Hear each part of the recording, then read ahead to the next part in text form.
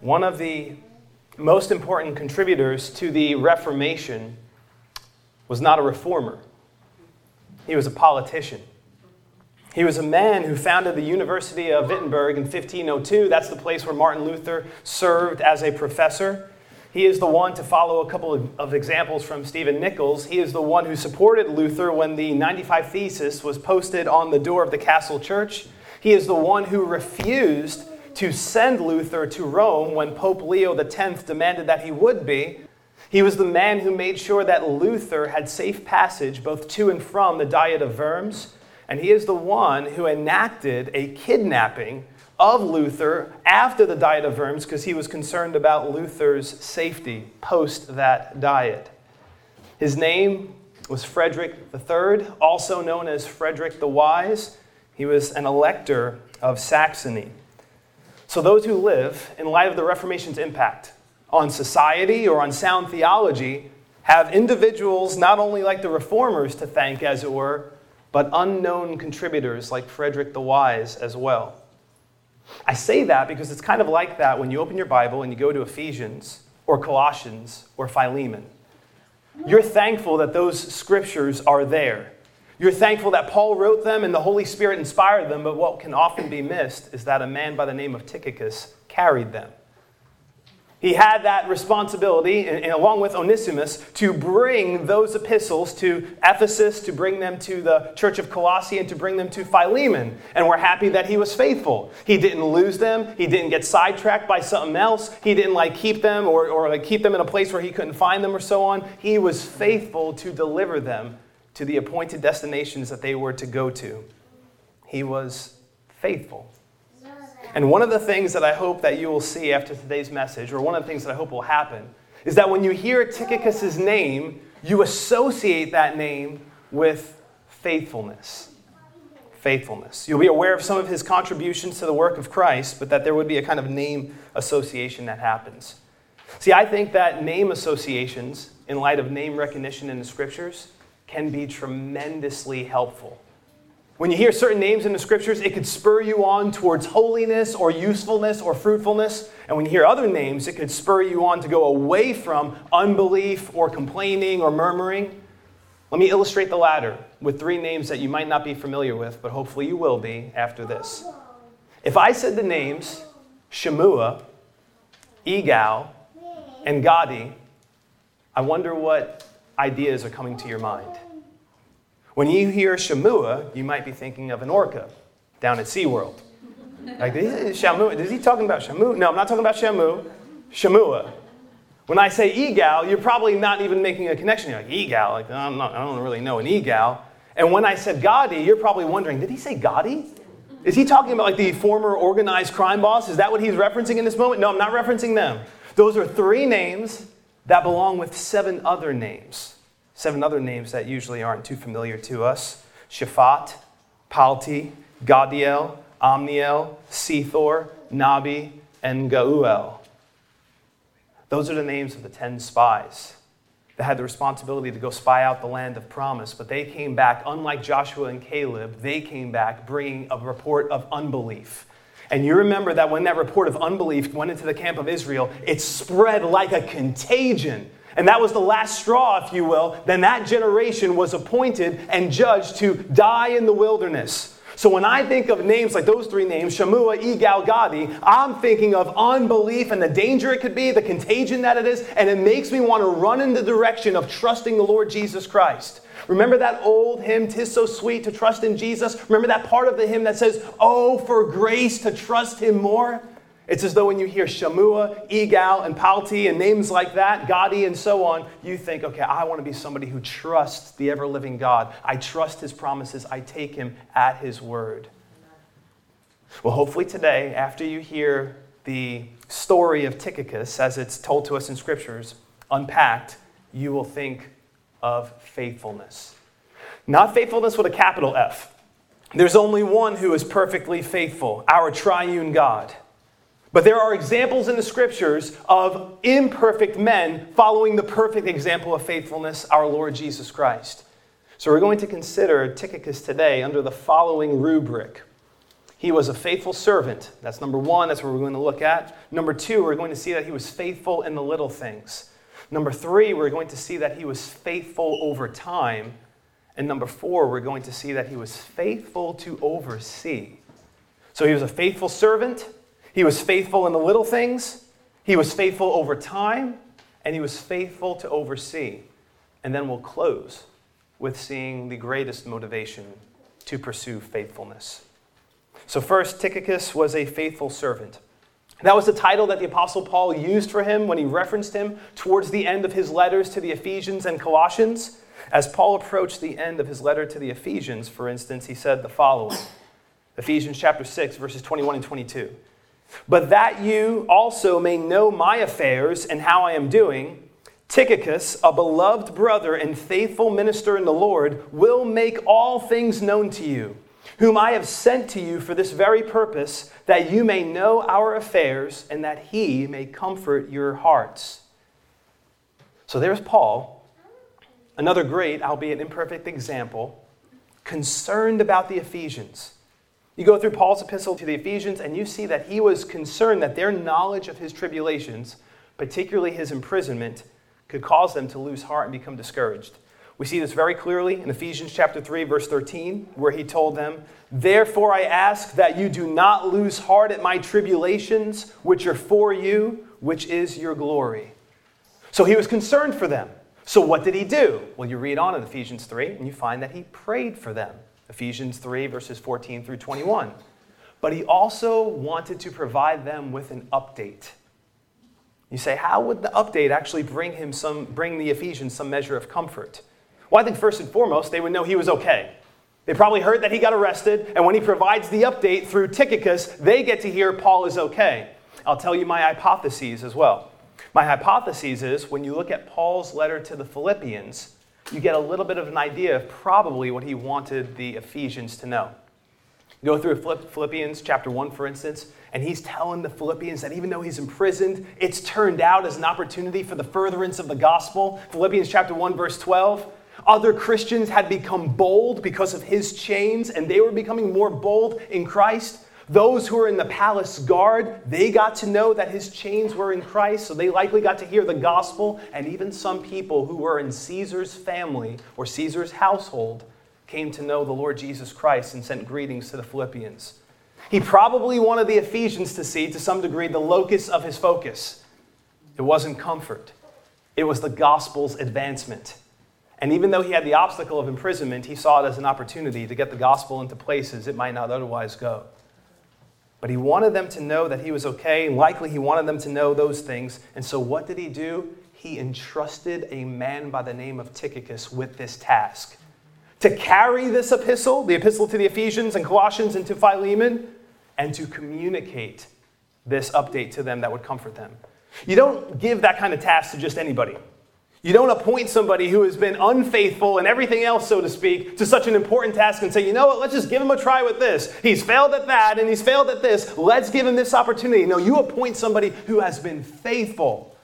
You know that if you entrust a serious responsibility to somebody who's unreliable, you are making an appointment with pain. It's kind of the idea of Proverbs chapter 25, verse 19. Doubtless Paul knew the Proverbs. Confidence in an unfaithful man in time of trouble is like a bad tooth and a foot out of joint. You're making an appointment with pain if you entrust serious responsibilities to someone who is unfaithful. Matthew Henry said, confidence in an unfaithful man is painful and vexatious. When we put any stress on him, he not only fails, but he makes us feel for it. And one of the ways in which you can honor the Lord right now where you are at is you can serve well at the tasks that you are given. You can execute your responsibilities with excellence. You're not to be like the son in the parable of the two sons, the one to whom the father said, son, go work today in my vineyard. And he said, I will. But afterward regretted it and didn't. Matthew 21, verses 28 and 29. You're not to be someone who is faithful only when it's convenient. You are to be, by God's grace, somebody who's reliable, trustworthy, and faithful. Somebody who's committed to corporate worship, committed to using your abilities to advance the kingdom of Christ, committed to using what God has given you to build up other saints in the Lord Jesus Christ. You want to be somebody that could be relied upon and consistent, even when, and I would say especially when, you have an excuse not to be. In the work, Hudson Taylor and the China Inland Mission, the account is told of how Hudson Taylor was supposed to speak at an event in Birmingham, England, when all of a sudden a great storm hit. Great storm hits, and the hostess of the event, there was a torrential downpour, and she ends up trying to dissuade Hudson Taylor from even going to where he was supposed to speak, telling him nobody's going to show up because everybody's going to assume that it was canceled. And Hudson Taylor is recorded as asking, "But was it not announced for tonight?" And indeed it was. And so he said, "I must go, even if there is no one but the doorkeeper." It would have been easier not to go. He had a convenient excuse. Nobody's going to probably be there anyway. It's going to probably even be a small crowd. Maybe even one person shows up. It's not that much of a big deal. No, he saw it as a big deal to keep the commitment that he had made. Even if one person showed up. And I would even say, even if nobody showed up, the idea that he was going to walk out that godly character and say, "I made a commitment. I'm going to be true to that commitment." And he did that. And I think Tychicus was that kind of individual. He was a faithful, reliable, trustworthy servant of the Lord. 3 other quick thoughts about Ephesians chapter 6, verses 21 and 22. I think part of the reason why Tychicus was a faithful servant was because he saw himself as a servant. You're probably not going to be a faithful servant if you don't see yourself as a servant. If you see yourself as somebody who is to be served, then you probably won't be a good servant because you're expecting other people to serve you rather than having a mindset of serving other people.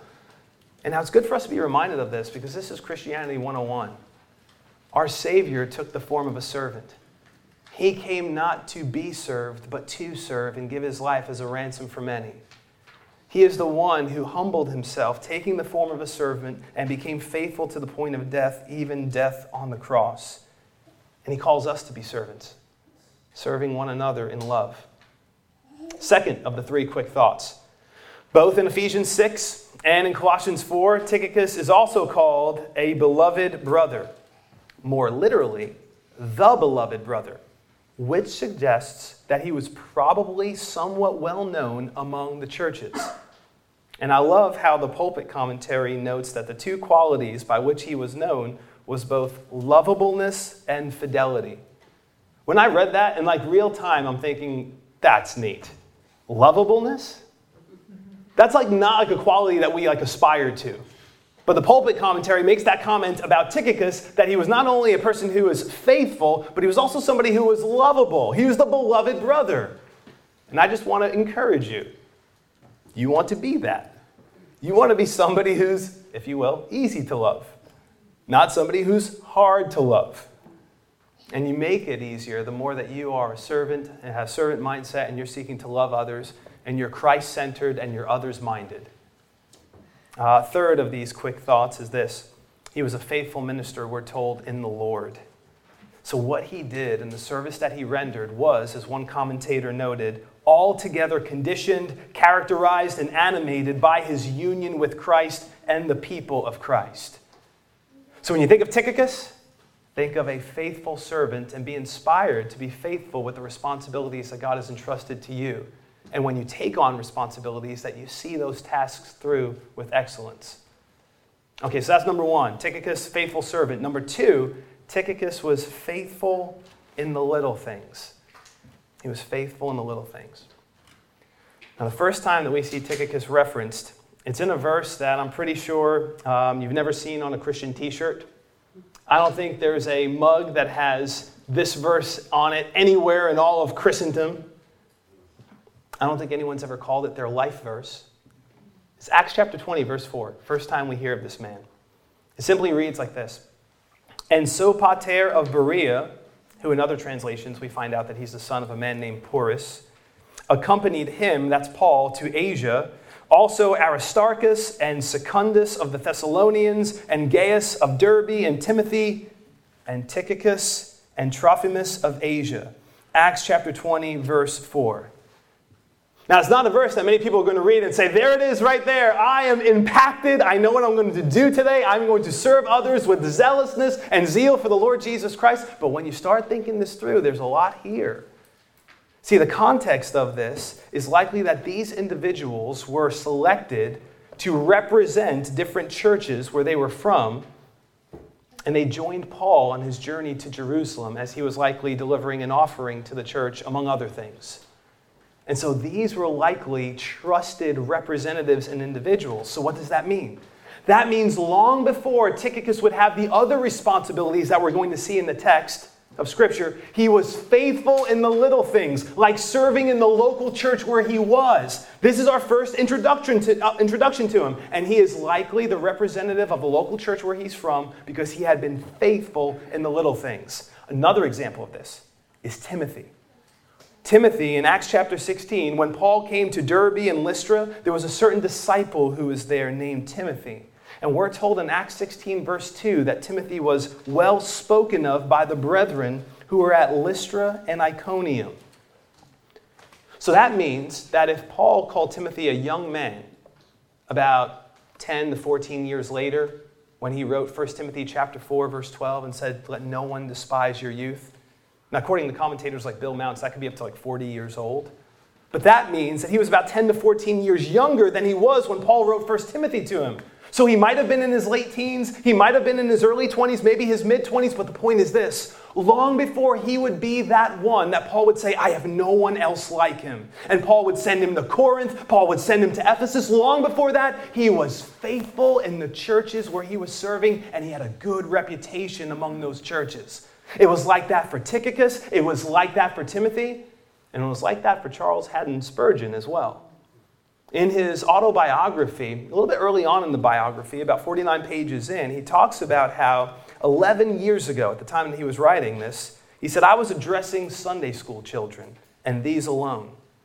9 years ago, I was preaching in little insignificant rooms here and there, and generally going out and coming back on foot, and occasionally getting a lift in a cart.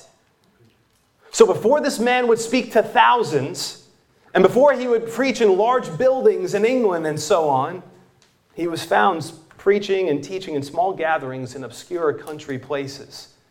He goes on to say, if one wishes to be a steward in God's house, he must first be prepared to serve as a scullion. You're like, what's a scullion?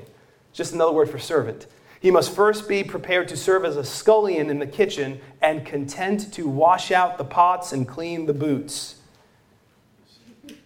So I just want to remind you, whatever the Lord has called you to, you might esteem it as a little thing, but you are to treat it as a significant thing. And it may be something that God uses to prepare you for other responsibilities. But whatever those little things are, execute those responsibilities with excellence and faithfulness. And let me just tell you, if you're waiting for the big things, but are unfaithful in the current things that you perceive to be little, I hope for your sake the big things never come. Because to use language from Luke chapter 16, verse 10, if you are unjust in the little, you'll be unjust with much.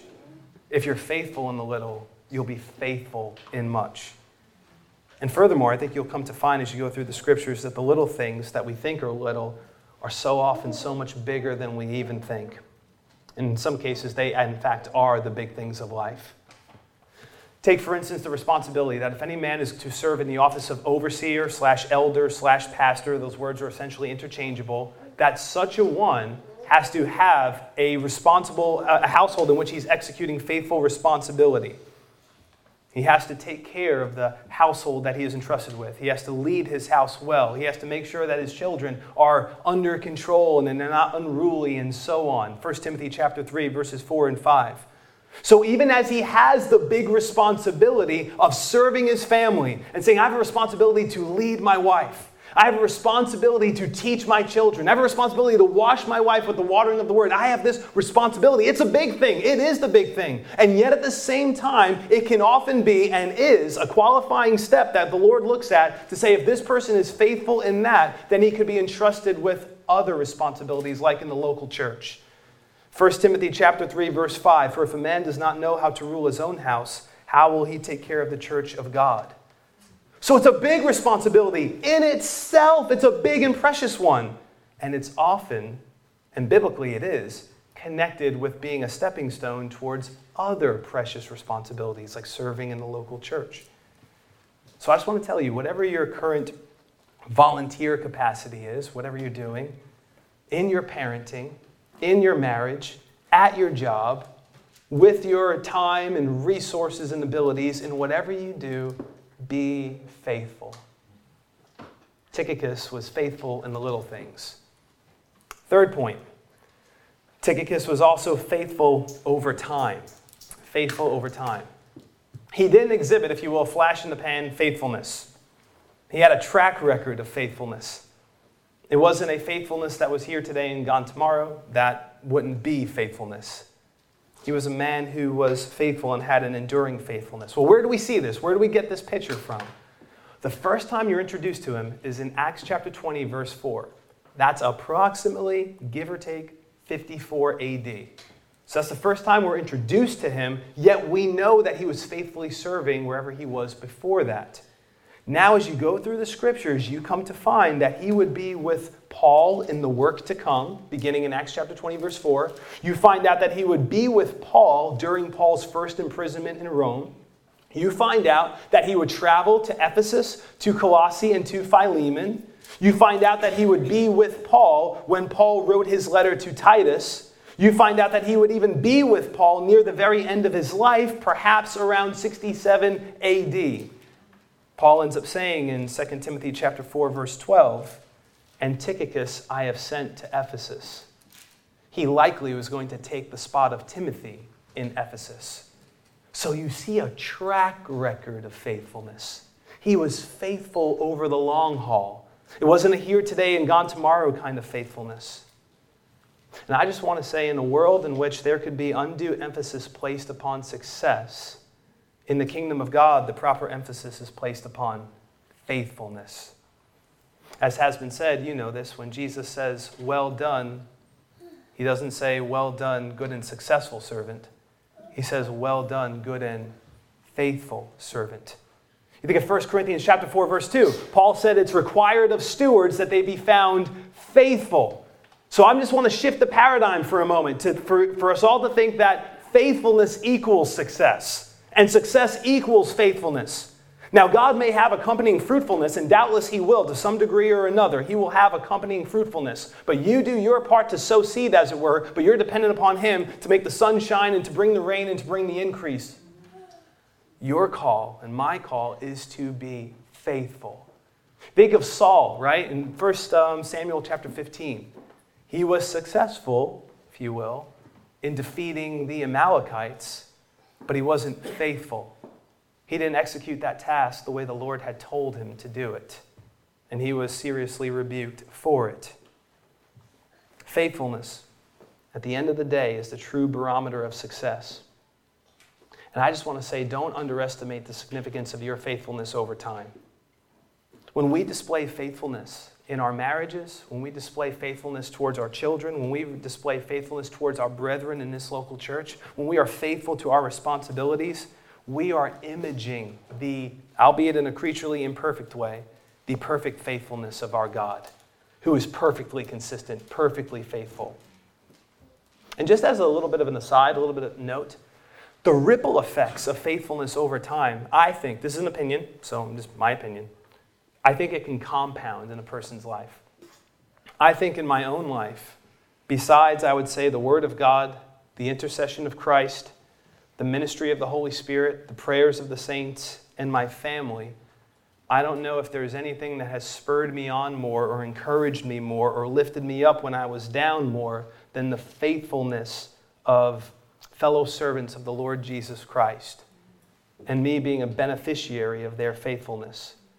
Now, there's many examples that I can give, but since I'm coming upon the 20-year anniversary of knowing Mark, I will use him as a quick example. I came to meet Mark back in, I'm not sure, it might be October or November 2023. I just met him in 2003. And when I met him, I don't know, we were trying to remember, I asked him last night, when I first met him in the student ministry at the church that I began to serve as a youth worker at, I thought that he might have been serving in either PowerPoint or doing the projector. Not sure. If it wasn't then, it happened not too long after. So not too long after knowing him, we both were serving in ministry together, me as a youth worker and him as a student who was in high school yet was volunteering. And now for about 20 years, I've served alongside of him, and I've gotten to see his faithfulness to the Lord Jesus Christ, his faithfulness to the different environments where he's been, different churches, using his gifts, as a high school student using his gift, as a college student using his gift, serving alongside of me in music ministry, serving alongside in parachurch ministry, serving here since we started here back in November 2012. And I am a beneficiary of such faithfulness. Not only his ministerial faithfulness, but his faithfulness as a friend. There's times, and you've probably even seen it, some of you who were at the Wednesday night prayer meeting on Thanksgiving Eve, I was just thinking of him, and I was thinking of Christina, and just their faithfulness to the Lord Jesus Christ, and how I've gotten to see that over the years and been a beneficiary of their love and faithfulness as a friend, and it just encouraged me. And there are other examples I could use in this room. I just used them as a couple of examples. Remember, it's the 20-year anniversary of me knowing Mark. So don't underestimate the impact you can have on people's lives just by being a faithful servant of the Lord Jesus Christ, loving the church and loving the people that God has placed you alongside. It's a big deal. I'm telling you, not to be redundant, it's not about me, but I'm just using me as an example in this moment. I have been so encouraged and empowered by the Holy Spirit afresh as I've thought of the faithfulness of other servants of the Lord Jesus Christ. My opinion that the effects of that so often compound over time as the years pass.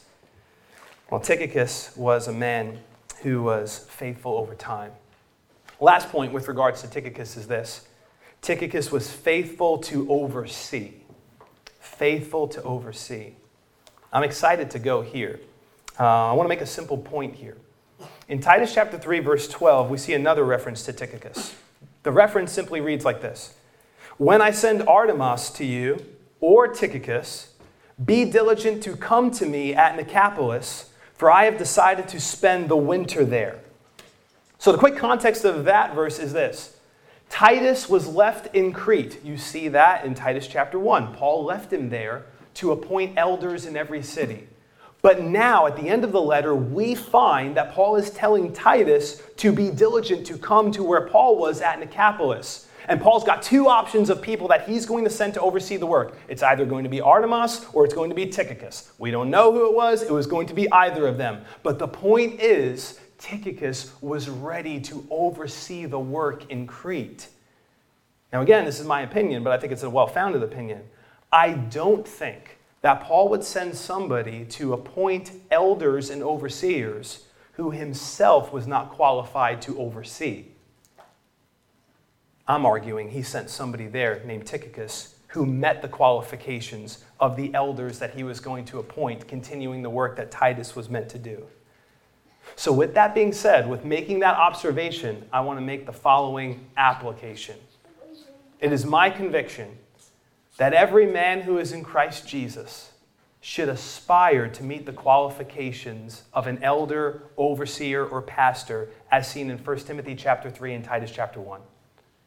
I think every man, not that every man is going to be an elder, overseer, or pastor. You got to have a spirit-wrought compulsion. 1 Timothy chapter 3, verse 1. You got to have that desire. But I think that every man who is in Christ Jesus should look at 1 Timothy chapter 3, verses 1 through 7, Titus chapter 1, verses 5 through 9, and say, you know what? I want to use the plumb line of Scripture, and I want to be somebody who would be qualified to serve in that position if needed.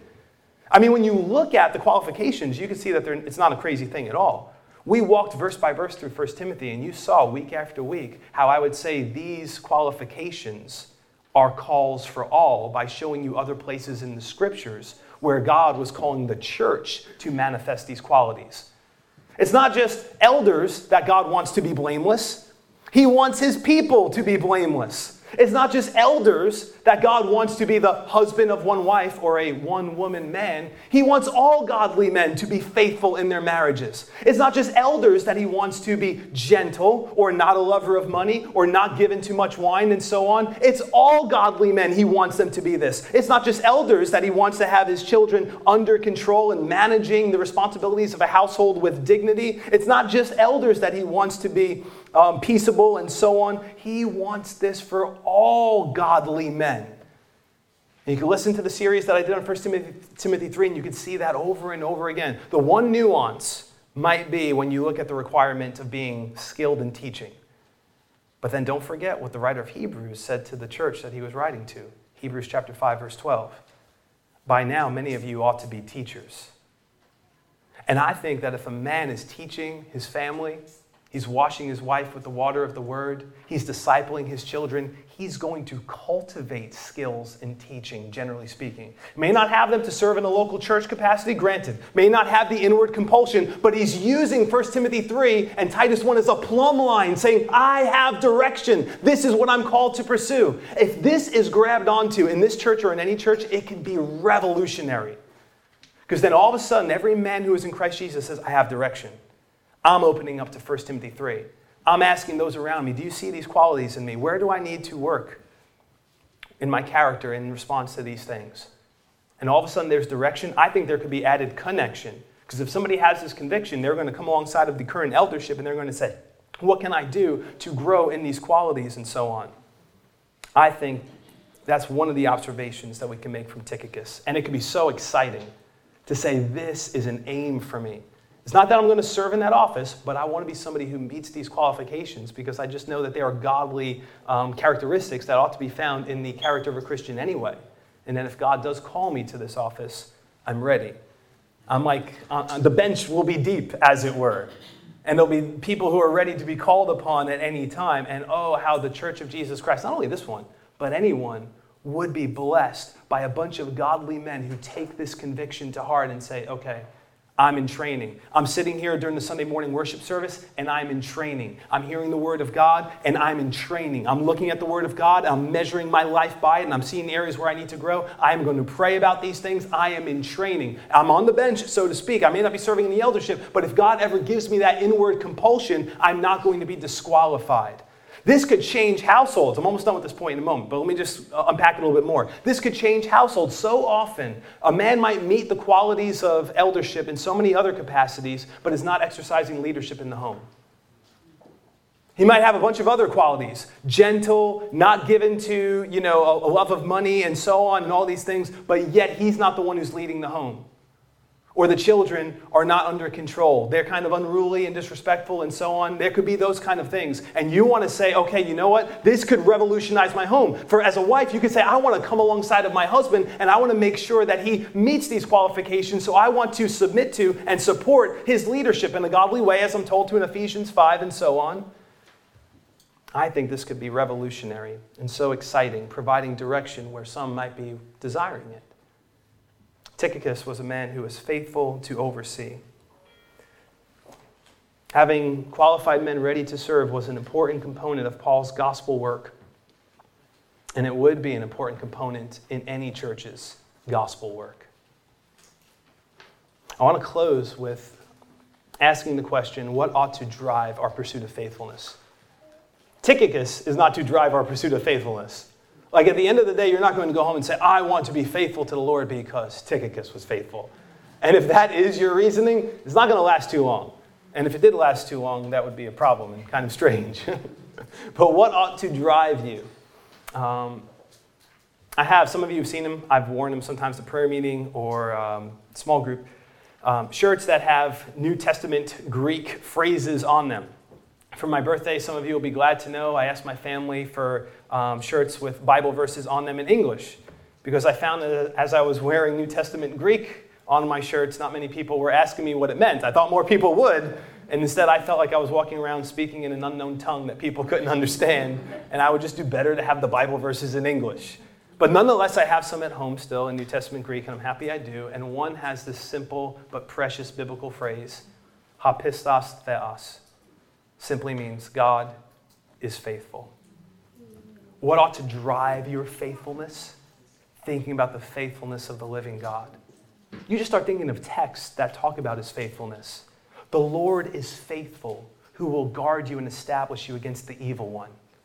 Like, I can trust that I'm protected. He's faithful. Granted, I don't want to be foolish. I don't want to walk into snares of the enemy and so on. I want to resist temptation and pray that the Lord leads me not into temptation. But at the end of the day, the Lord is faithful, who will guard me and establish me against the evil one.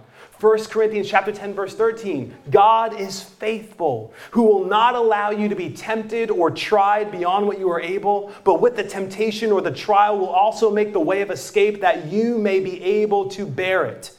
You think of Psalm 36, verse 5, that says his faithfulness stretches to the skies. You think of Lamentations 3, verse 23, and you exclaim, great is his faithfulness. And that ought to drive your faithfulness. But you don't stop there. You move on to the second person of the Trinity, the eternally begotten Son of God, the Lord Jesus Christ, who is called the faithful high priest. Hebrews chapter 2, verse 17. He is the one who is described in Revelation as faithful and true. Revelation 19, verse 11.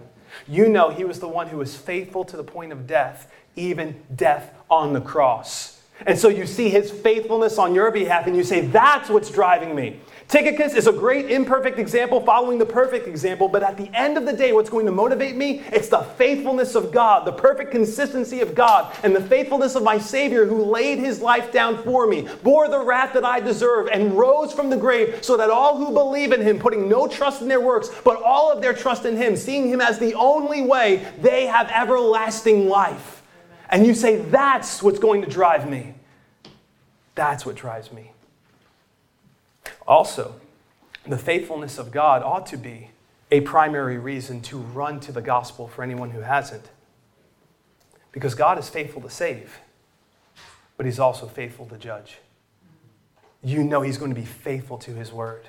When he says in places like 2 Thessalonians chapter 1 or Revelation 20 that he will judge and that the books will be open and those who do not repent and believe the gospel will be judged and so on, you know he's faithful. He's faithful to save. Everyone who calls upon the name of the Lord shall be saved. He is faithful to do that. You call out to him, you truly trust in him, and in that moment you pass from death to life. He's faithful, but he's also faithful to judge.